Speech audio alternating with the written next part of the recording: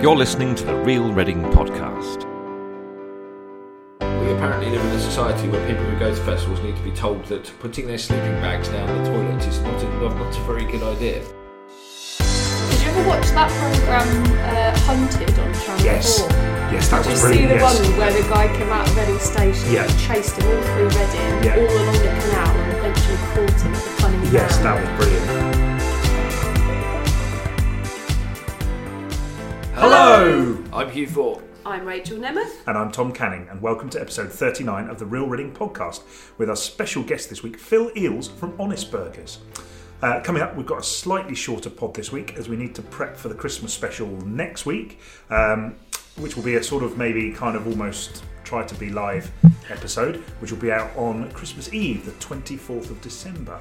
Is that when Christmas Eve is? That is when Christmas Eve is. I'm trying to remember that. Christmas isn't like Easter, it's on the same date every year. Yes. We're going live? Well, sort of. We might do some Facebook Live, but probably not. It will be more as in we're going to try and get a bunch of people in a room and kind of just go through the whole thing in a sort of live format. Hopefully someone doing some jingles. Utter carnage. Oh, it may well be, but it'll be for listening pleasure. And it's Christmas, so I'm sure our listeners can forgive us. So you sat down and thought, how can I make this podcast even more chaotic?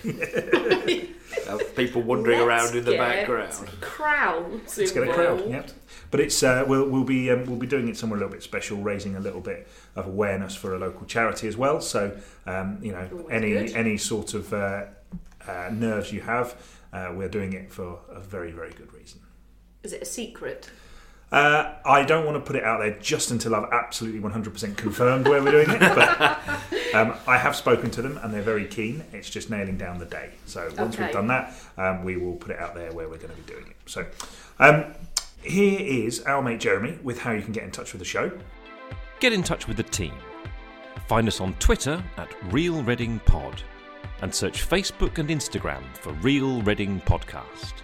You can also email getreading@reachplc.com. Thank you, Jeremy.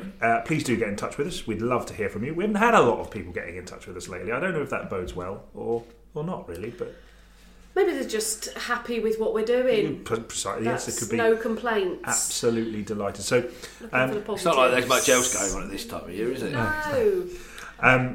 So I went down to Honest Burgers and I recorded an interview with Phil Eales. You know where Honest Burgers is? It's in Marketplace. I do. Have you been? Relatively new, isn't it? Yeah, last year or so. In the last year or so, yeah, certainly. It's know. flipping nice.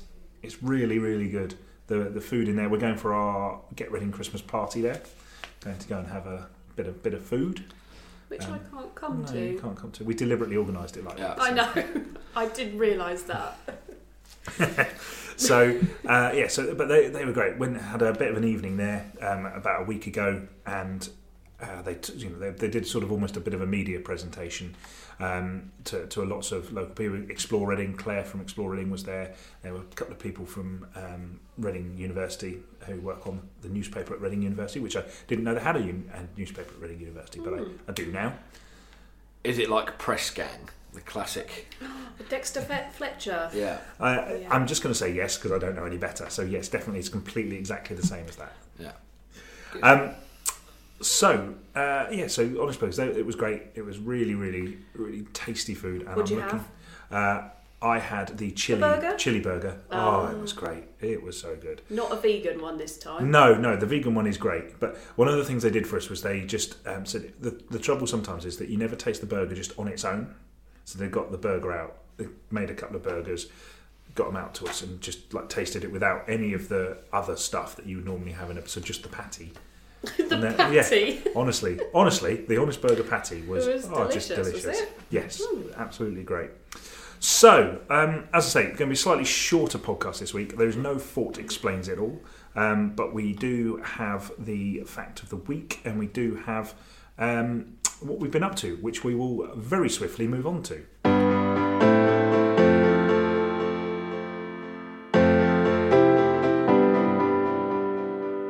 Hugh, you look like you're in a lot of pain. I am in a lot of pain.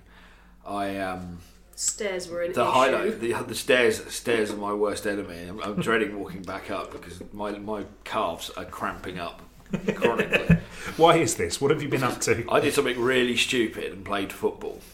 Right. In a charity football, 11-a-side 80-minute football match at the weekend for my cricket club, Twyford and Ruscombe, against the Twyford Comets Football Club. Right. It was their coaches, and we had an epic 4-3 tussle.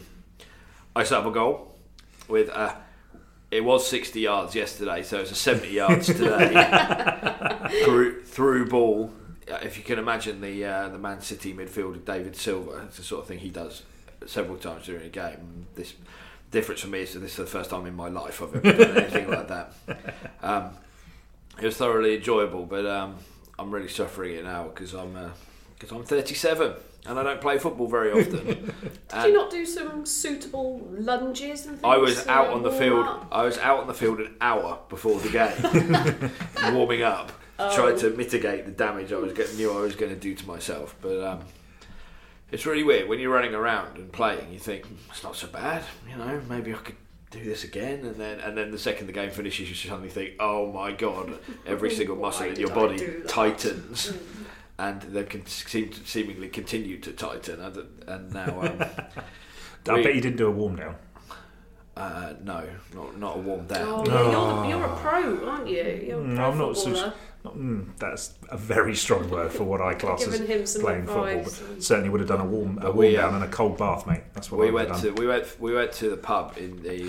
Right. Okay, this is definitely the same. You're on the right track. Yeah. We went to the pub because it was the cricket club AGM.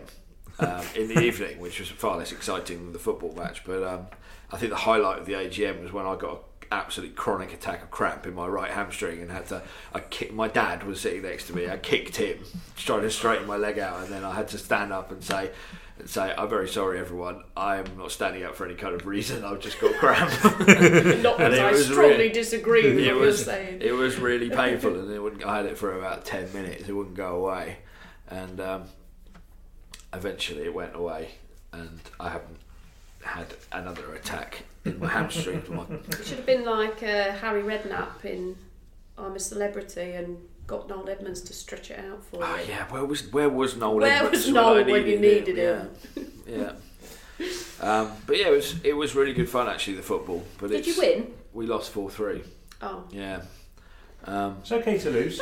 That's a good scoreline against the coaches. We were right in the game, and then there was this lad who must have been about 15 or 16 lurking around the touchline, and they decided they needed to bring him on with 20 minutes to go. He was very fast. He was their secret weapon. And he just kept on running past, mainly me. He was like, this bloke's quite a lot older and definitely slower. picking on the weak. And, super sub. Yeah, and they won. That changed the game. But I like to think I did all right. So you're playing again? Stick to cricket. This time next year, yeah. I would imagine. Rach, where have you been? Yeah. My weekend was considerably less painful than Hugh's, thankfully. So Zach and I went to some very lovely a carol concert. Oh yes. At St Peter's Church in Caversham. On Saturday, it was the Sainsbury Singers doing it, who they do quite a lot of performances at the Hexagon. They normally do one a year at the Hexagon, and then they'll do another one somewhere else. Oh wow! There's a theatre in Woodley somewhere at the community centre place. Oh, is it the Oakwood? I've forgotten what it's called. Yeah, that sounds familiar. Community centre in Woodley. That seems to do. That's where they do everything in Woodley. Yes, my knowledge of Woodley is really limited. We need to ask Lucy, didn't we? Yeah, she's not here though. So they were sort of doing the concert, and they are, as their name suggests, singers. So it was really nice. And it was a sort of a mixture of the classics, a bit of "We Wish You a Merry Christmas, We Wish You a Merry Christmas." Can you see why I'm in the choir now? I can. Yeah. And Simon Cowell's listening. She's available. And then some other sort of vocal stuff that we wouldn't know. That was just really nice. Apart from my frequent visits to have to take Zachary to the bathroom in the middle, missing possibly a third of the performance due to that. But otherwise, it was good. Did you have to sit on a pew? I did hew. Yes, full of hew. They're very uncomfortable, aren't they? I know the church likes to have maintained certain traditions, but perhaps they get more people in the church if they have more comfortable seats. Slightly more like a modern cinema. Underneath each pew. Oh, nice. Which was nice, but it just meant that the back of your legs got a roasting whilst you were...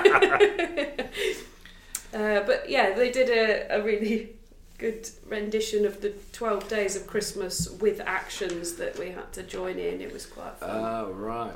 Seven Lords of Leaping. This isn't going to work on the podcast. I'll probably tear my hamstring doing it as well, but I can imagine the Seven Lords of Leaping. Lords of Leaping was... Maids of Milking was an interesting one as well. Yeah. Nozak. Yeah, it was good fun. Well, so we mentioned we had them on a couple of weeks ago. I went down to the Double Barreled Brewery tap room. Oh, yeah, how was it? What a place. It's great. I mean, it's one of so tap rooms traditionally are, well, I say traditionally, these days are in warehouses on industrial estates. But once you go inside, you never, aside from the fact it looks like a bit like an industrial unit, it's done up really, really nicely, and ultimately the beer is really, really good. So they're brewing it all on site. Yeah, it's all brewed on site, and you can drink it on site, and it's great. It's a little bit of a walk down Portman Road, but it's really so good. Where is it? At sort of the other side of Tesco's? It's up the top end. It's up the top end by the opposite end of the Oxford Road, so Northcote Road end up that way. I guess near Screwfix is the best. It's the best way I can describe it. That was going to be my point of reference as well. Just on that though, just while we're there, there was a match on at Scowers Lane. So me and a friend popped down to the game, and I'm not going to talk about the football because we've spoken about football. But while we were sat there in the absolute pouring rain, the thing that made it absolutely worthwhile was that in the distance I heard a little toot, and I was like, "Oh, my ears pricked up." What was it? What was that? What's that? Because the Scowers Lane, the Great Western Railway runs alongside, so you often see high-speed trains running across the top of the football stadium. What noise was it again? Toot!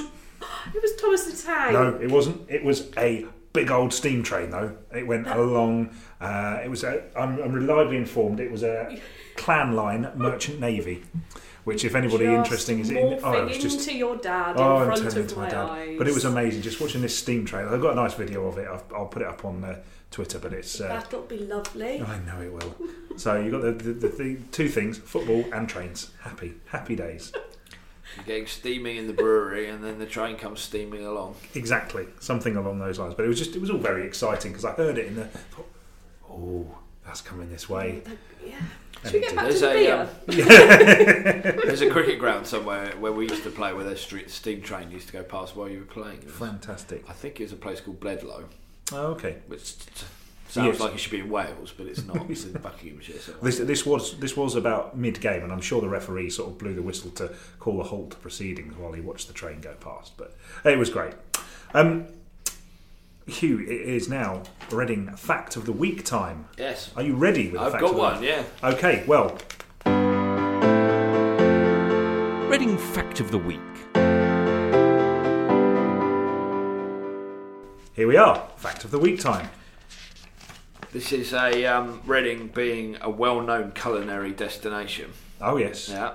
We talked about that last week, didn't we, with our Michelin star? Michelin stars, Captain MasterChef. It's ours. Yes, he has progressed considerably in MasterChef. Just remember when this goes out. Oh God, he might have won. He'll probably have. Yeah. Be in the Champions League or something. Yeah. But this is very exciting. The first ever Little Chef was opened in Reading. Oh, where? Well, funny you should ask. You don't know, do you? It was in Basingstoke Road. Ah. And it was in 1958, and it had 11 seats. Which one's an odd number? Which one's the Basingstoke? Where's the Basingstoke? To Basingstoke, obviously, but it's the A33. It's parallel to the 33 until you get to the motorway. So I seem to remember driving down. I drove down to Basingstoke with my dad. That's where Morrison's is, and he went, "Oh, that's where Little Chef was." I didn't really. Is it still a thing? No, I don't think it's there anymore. No, well, no, not that one. Little Chef but is just Little Chef. Little Chef is still a generally. thing. Is it Little Chef that Heston Blumenthal went to and tried to jazz it up, and he had lots of arguments with the owner who wanted to. I think it might be. And I think it's Little Chef where you go in there and if you want an omelette, they have to be delivered. Oh, really? Yeah. You often can't have omelettes because they're microwaved omelettes that haven't arrived. Oh, dear. That's not ideal. That's not pleasant. It's not. It hasn't perhaps moved on that much since 1958, but the first one was in Reading. Excellent. Thanks you. That's the end of part 1. In part 2, we will be speaking to Phil Eales from Honest Burger. Looking forward to that.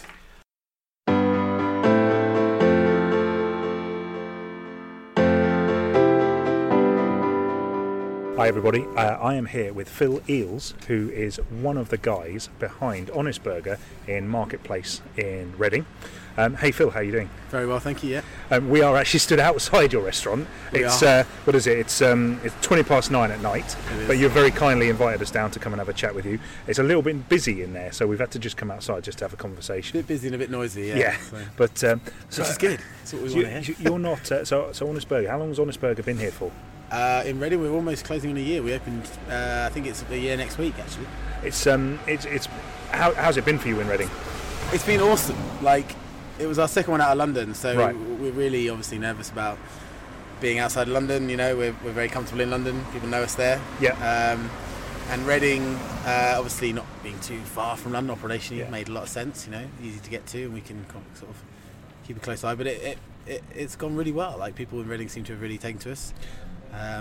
Very, very happy. What attracted you to Reading? Because I mean, you know, I'm from around here. I can appreciate this place, and I run a podcast that talks about like all the good things in Reading. But you know, for someone from London, what made you go? Let's go to Reading.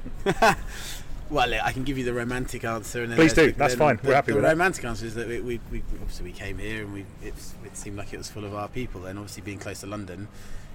People that have probably heard of us and have probably tried a burger before from us in London, and we felt that those people were sort of living here, and it was a town full of of people who are into their food, and it felt a little underserved, if I'm honest. Like, we looked here and we, you know, that is the romantic answer. The kind of the more businessy answer is when you first go outside of London, you don't stray too far from the M25 if you can help it, because operationally it's a massive burden, you know, like to get right. So you're putting a pin in cities like Reading and Brighton and Oxford and Cambridge, because they're not a million miles away. So that was, we were in that kind of territory, and then it just felt like Reading was ready for us and that there were our people here. So I'll delve into a little bit more about the burger, because I've had a very delicious burger this evening, and we'll come on to that in a little bit. But where did you start Honest Burger? Because it's a chain, but it's not. When we were talking earlier, you balked slightly the idea of being called a chain, but it's a chain, but it's not. It's something a bit different. We are a chain. I will accept it. I don't like the word. We didn't start this business in the boardroom. So a lot of restaurant chains that you'll have heard of and your listeners will have heard of start with a bunch of people in suits with a load of money, right? Yeah. And that's certainly not how we started. You know, me and Tom met in Brighton. So is Tom your co-founder? Tom, he's my co-founder, business partner now. And we met in Brighton in 2008, 2009, working in a restaurant together, and joked about doing our own street food thing. We thought we could take on the festival scene rather naively and do a better burger there, you know, fed up of cheap, nasty, grey looking burgers for £10. So we clubbed £3,000 together each and bought a marquee. Sorry, it's just a 6A to Whitley Wood in the background. Apologies everybody if you can hear that. Sorry Phil, carry on. So we sort of cobbled together this sort of, we called it a field kitchen, which sounds really middle class. Basically a tent with a grill and a fryer in it, and in Brighton, and started doing some events at weekends around our jobs. I was trying to be a journalist at the time. Tom did a business degree, it just kind of bummed around for a year trying to make some money, which we didn't, by the way. We didn't make any money from our street food setup at all. We got lots of queues. We were busy. We sold lots of food, but we didn't make any money, which is that's kind of strange, really, I suppose. But well, I mean, look, we were really enthusiastic, and we were hell bent on the sort of the style of the food and the quality of the food. We weren't going to compromise on that stuff, and kind of whether we made any money kind of was a bit of an afterthought. Fair enough. So your first restaurant, how did that come about? It was about a year later in Brixton. Tom actually moved up to Brixton. His girlfriend got a job up there as a graphic designer or needed to be up in London for her work. And we'd met who you would say really is a third co-founder, a guy called Dorian Waite, for a friend of a friend, and a little bit older than me and Tom, worked in some pretty big restaurants, chains, had a lot more experience than we did, certainly commercial experience of restaurants, but wanted to do something for himself. Asked to meet us, we cooked some food for him, got on really well, said he'd get involved. We thought he was going to bankroll the whole thing. We thought he was super rich. We went to his nice big fancy house in Clapham, and but he said, I'll match what you guys can put in, so joined us for a nice wholesome £3,000, and this kind of London business plan started coming through him, and he's saying that you could open a restaurant. You guys have got a really cool name, the product's really great, burgers are going to be big, I can help you, which he did. But he was thinking, and we were thinking, proper restaurant, like high street restaurant, get money, get investment, like most restaurants start. But Tom moved to Brixton by coincidence and discovered Brixton Market, which if any of your listeners haven't been, you should all go. It's amazing. And it was being regenerated, no rent for 6 months I think it was, and we could build the thing ourselves. I mean, it's a shoebox. It's got 10 tables, so we built that restaurant on less than 10 grand. Literally built it ourselves. We managed to open that June 2011, and it was just mad, like cute. I mean, I'd love to tell you it was foresight. You need some luck. Like, we didn't realise how huge burgers were going to go in London. We didn't realise how popular Brixton was going to become. I mean, literally every day there was a film crew in there filming something. Like, and I don't mean necessarily about burgers or restaurants. Like, it would seem like if the BBC News had to do something on the economy, they'd do it with the backdrop of Brixton Market. And you'd see me or Tom walking past with a burger in our hand in the background, like it was that kind of luck. There was some sort of placard just going, eat it on his burger. Yeah, come here. But we managed to get this kind of, this holy grail of marketing, which is just a really core underground following. We didn't talk about it. We had a Twitter account, that was it. We're really proud of our food, so people liked it and told their friends to come, and we got queued out the door very quickly. It just kind of went from there. So just very briefly, the burgers themselves. We've had a conversation prior. I can't remember. I don't know what that was. That was the big lemon one. That's the oil one. The 3B, the leopard. I think that is. Is it? All the buses around here are all colour coded. It's wonderful. Very cool. It's very easy. So I'm going to have to jump on one later. But the burgers that you have. You were telling me earlier, just before I tucked into one. You're one of the only restaurants to have a licence to cook medium rare burgers. Strictly speaking. Talk me through that just quickly. A lot of restaurants do medium rare. A lot of burger restaurants can do medium rare. We have our own butchery, which is the thing that no one else has, and no other brand makes their own burger. Everyone buys their burger to a spec that they probably asked for, but they buy it from another place. We now do that all in-house, so we get the cuts of beef in, and we got this thing called an LTTC accreditation. It sounds really official, but it basically stands for less than thoroughly cooked. Right.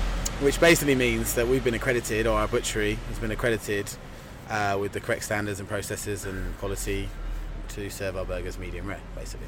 And only 10 other businesses in the whole of the UK have that. We're the only restaurant business that have it. The other 9 are all like distributors. Yeah.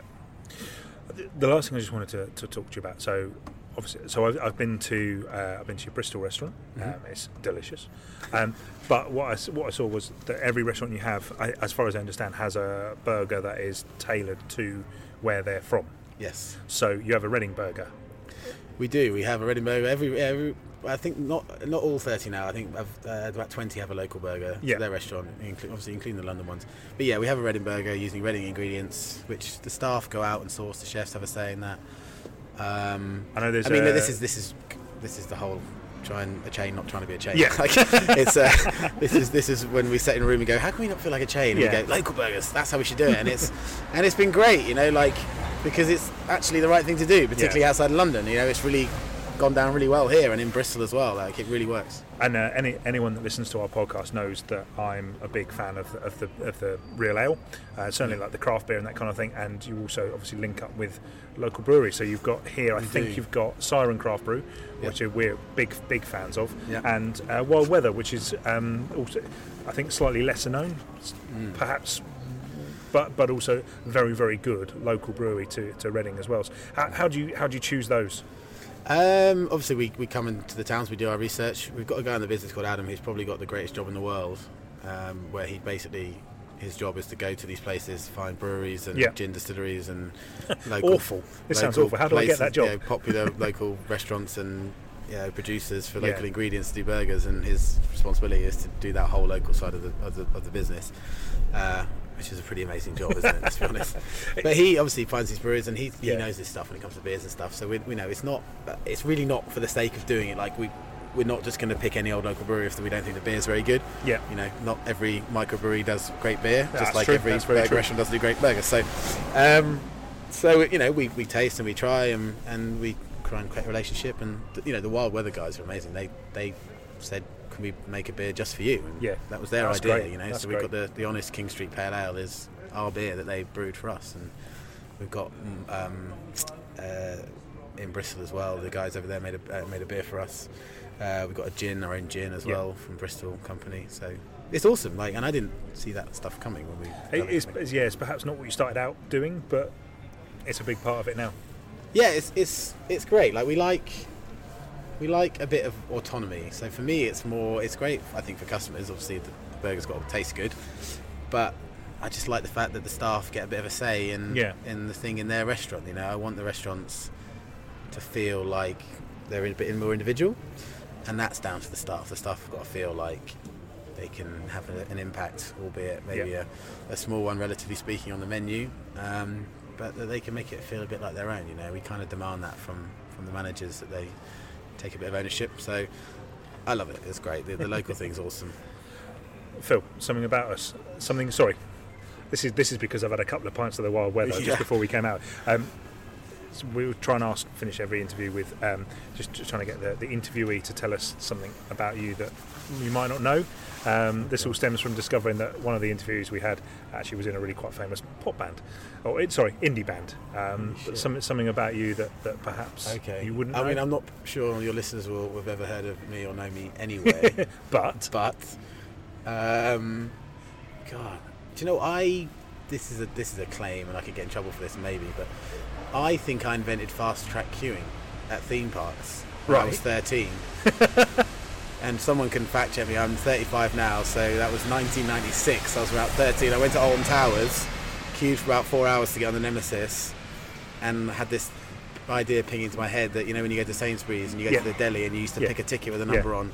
I was like, why don't they do that at theme parks, where you go and you take a ticket with a number, and there's like a big. I think my idea was like a big tannoy system where they call out 29 Nemesis or something, and just leg it, and you leg it back there, right? Which obviously is not exactly how it works now. Anyway, I actually wrote this. I haven't got any change. Sorry. I wrote this in a letter to Alton Towers when I was 13, which is the truth. My mum would verify this, saying this idea, and they wrote back saying, "Cool, we'll talk about that. Here's 2 free tickets," which I was absolutely delighted with. And I went back then. My brother went the next year, and he said, "Oh, they had this kiosk thing on Nemesis or one of the other bigger rides. It wasn't Nemesis, I think it was one of the other ones. And it was like this turnstile thing, and I think they were trialling your idea. And then the year after that, bang, fast track queuing. Now, I'm pretty aware that it's also in America, and that may completely predate my idea, but I still had it. Yeah. So I like to tell people I invented fast track queuing. I'm happy with that. That's good. Is that all right? Yeah. Phil, thank you very much for your time. My pleasure. Cheers. Thank you very much. No worries.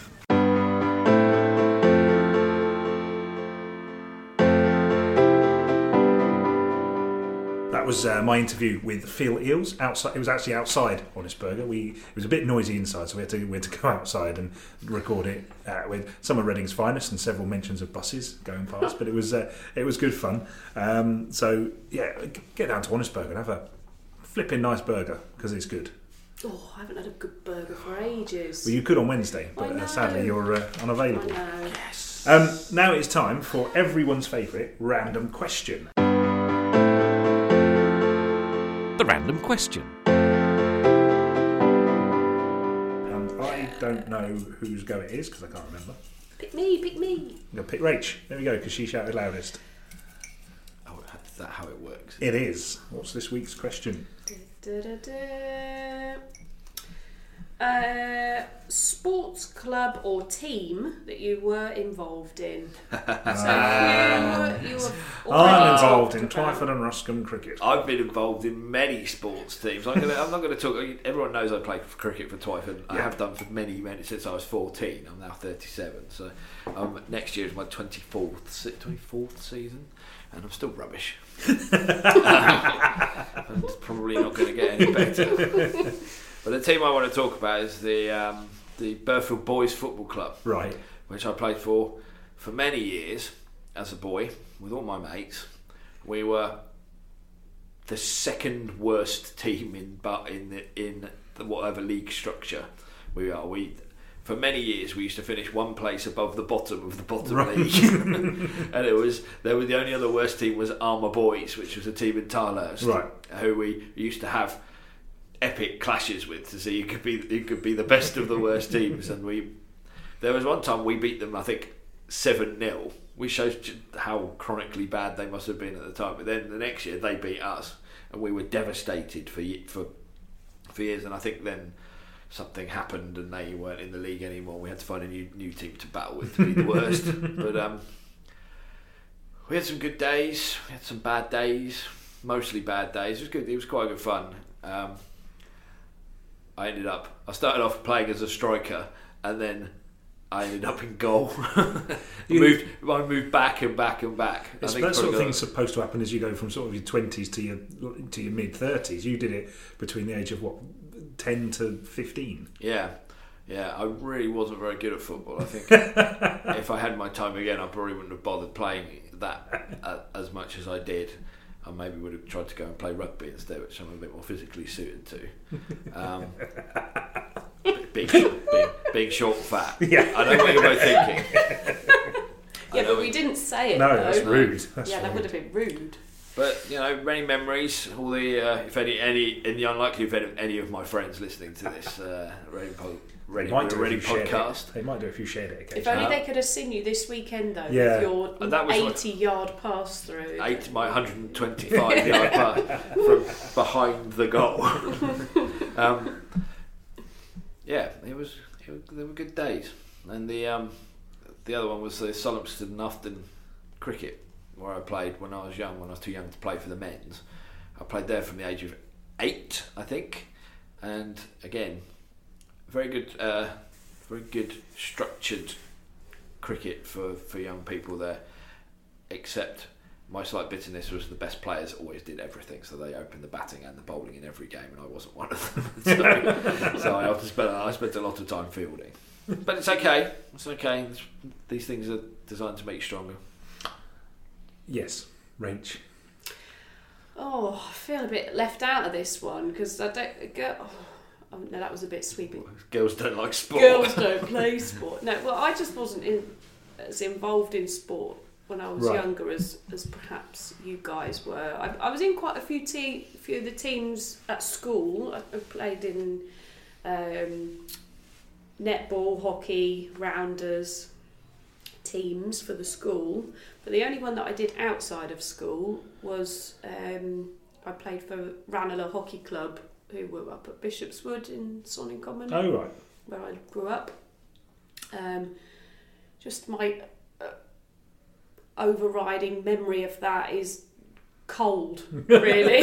Just being cold. I played cricket. Getting smacked in the shins with a hockey stick many times. Is it still there, or is it houses now? No, Bishopswood is still there. Whether they still play... I know they play football up there still. They built a new clubhouse a few years ago, so I think. Yeah. Or maybe they just knocked the old one down. I might have made that up. I've got a little story about that place. May I? That's where I had my 18th birthday party there. Blimey. We were... My family and I, when we were younger, we were having a very bad-tempered game of tennis in the tennis courts there, which was interrupted by a learner driver who was using the car park to practice. It's got a little roundabout in it, or a tree in a round in a round enclosure thing. And, God, was it me? I don't know if it was you. Whatever you're going to say. They were going round, but then they hit this thing with such force that it tipped the car onto its side. We had to go and rescue them. And it wasn't me! I can just remember it was really slow. I don't know how they managed to do it, but it went... slow old car roll of all. And then I remember, we had to help them out. I think me and my dad had to push it back onto its wheel. And then we went back to our incredibly bad tempered game of tennis. I forget the score. I still don't like tennis, mainly because of those games. Colin Thomas, are you doing it or not? No. You played many teams. I played so many teams. No, mine was always similarly to Hugh. I played for FC Bracknell in Bracknell, and I played in the FC Bracknell under whatever reserves, which was like anybody that wasn't any good went into the reserve team, and we'd get beat 10-15-0 every week. But it's depressing, isn't it? It really is. I always used to feel this happened to me quite a lot. I eventually ended up in the team and played in defence and I wasn't very good, but I played a bit. But you'd have substitutes, and you get to like the last 10 minutes, and you'd be 9-0 down. Yeah. And then the coaches still wouldn't bring the substitutes on to let them have a run around, and they'd get like 2 minutes at the end of the game, and you just think, what's going to happen? What's going to happen when you just let this boy come on the field and have a bit of a run around? So you might concede the 10th goal. Oh no, it's 10-0 now. We were doing so well at 9-0. We can pull this one back round though. I just get really frustrated, particularly when it's you and it's cold. This was the thing. Like none of that ever helped me get any better at football. I think it was only sort of when I started playing more Sunday League that I actually got better at football, because I was playing with players that were actually quite good, as opposed to all of us who would tried our best but were rubbish. Yeah, you just think, I know this was 20 odd years ago, and coaching is completely different to what it was now, but you stand there in the cold watching your team and you're 8-0 down, you're thinking, the 11 players who started this game have conceded 8 goals. How could you possibly think I'm getting any worse than these? As a child and as a teenager, you're developing, and it's just like, what is the point of this? If these weren't all my mates, I'd just go and sit on a sofa and watch TV and waste my time. Just let me on the field and let me have a run around. What I would say. So the team I played for, it was scarred for life. What I would say, the team that I was in was run by a dad who was obviously just trying to get his lad playing football, and credit to them, they turned up every week. They organised a team. He didn't always play his lad. It wasn't quite. They were just trying to there was this bunch of 15 kids who'd been weren't good enough for the first team. And he got them all together, and credit to him, he turned up every week for 2 seasons. But it was soul destroying at times. It was, yeah. But there we go. Yeah, our coach's son always played, because he was the only left-footed player, and he played at left back. Right. So he found himself the perfect reason to play every single week. Thanks, Hugh. Thanks, Rach. It's been an absolute pleasure, as always. As always. We'll see you for the Not At All Scary Christmas episode, which will be out on the 24th of December. Maybe live. No swearsies. Because we do lots of that anyway. I had to focus quite hard on that little rant I had about youth football, but I managed it, I think. Okay, what would you do? Would you beep us out? I think I'd have to. I don't know. Well, you can't next week. No. But... Well, it's not like we. I don't know. I think you can say on when you load this up. Anybody that doesn't know how to load a podcast up to a thing, you can actually tick it and say there is some swearing in this. Warning: explicit language. Like those old album stickers on CDs you used to have when you were. Like, wow, I'm definitely buying that. Thanks, guys. Jeremy. Here's Jeremy with how to get in touch with the show. If you enjoy our prattlings about Reading, and if you've come this far, we assume you must be, please hit subscribe on your podcast app to get the latest episode every Monday morning. You can find us on Twitter at Real Reading Pod, and search Facebook and Instagram for Real Reading Podcast. You can also email getreading@reachplc.com. Thanks, Jeremy. He's a helpful chap. He's very helpful. He's great. Yeah. He's a bit repetitive, though. He needs to perhaps expand his repertoire. If you know anyone who you think would be great to interview for the podcast, please do let us know. The only prerequisite is that they must live or work in the town, and most importantly, they must love Reading. That's it for this week. We have one more show before Christmas. There will probably be a very short break just over Christmas and after Christmas, and then we'll be back to continue chatting about Reading. So the more the merrier. Come and join us. We will see you in a week. Bye. You're listening to the Real Reading podcast. We apparently live in a society where people who go to festivals need to be told that putting their sleeping bags down the toilet is not a very good idea. Did you ever watch that programme Hunted on Channel 4? Yes, that was brilliant. Did you see the one where the guy came out of Reading Station and chased him all through Reading, all along the canal, and eventually caught him at the Cunning Yes, that was brilliant.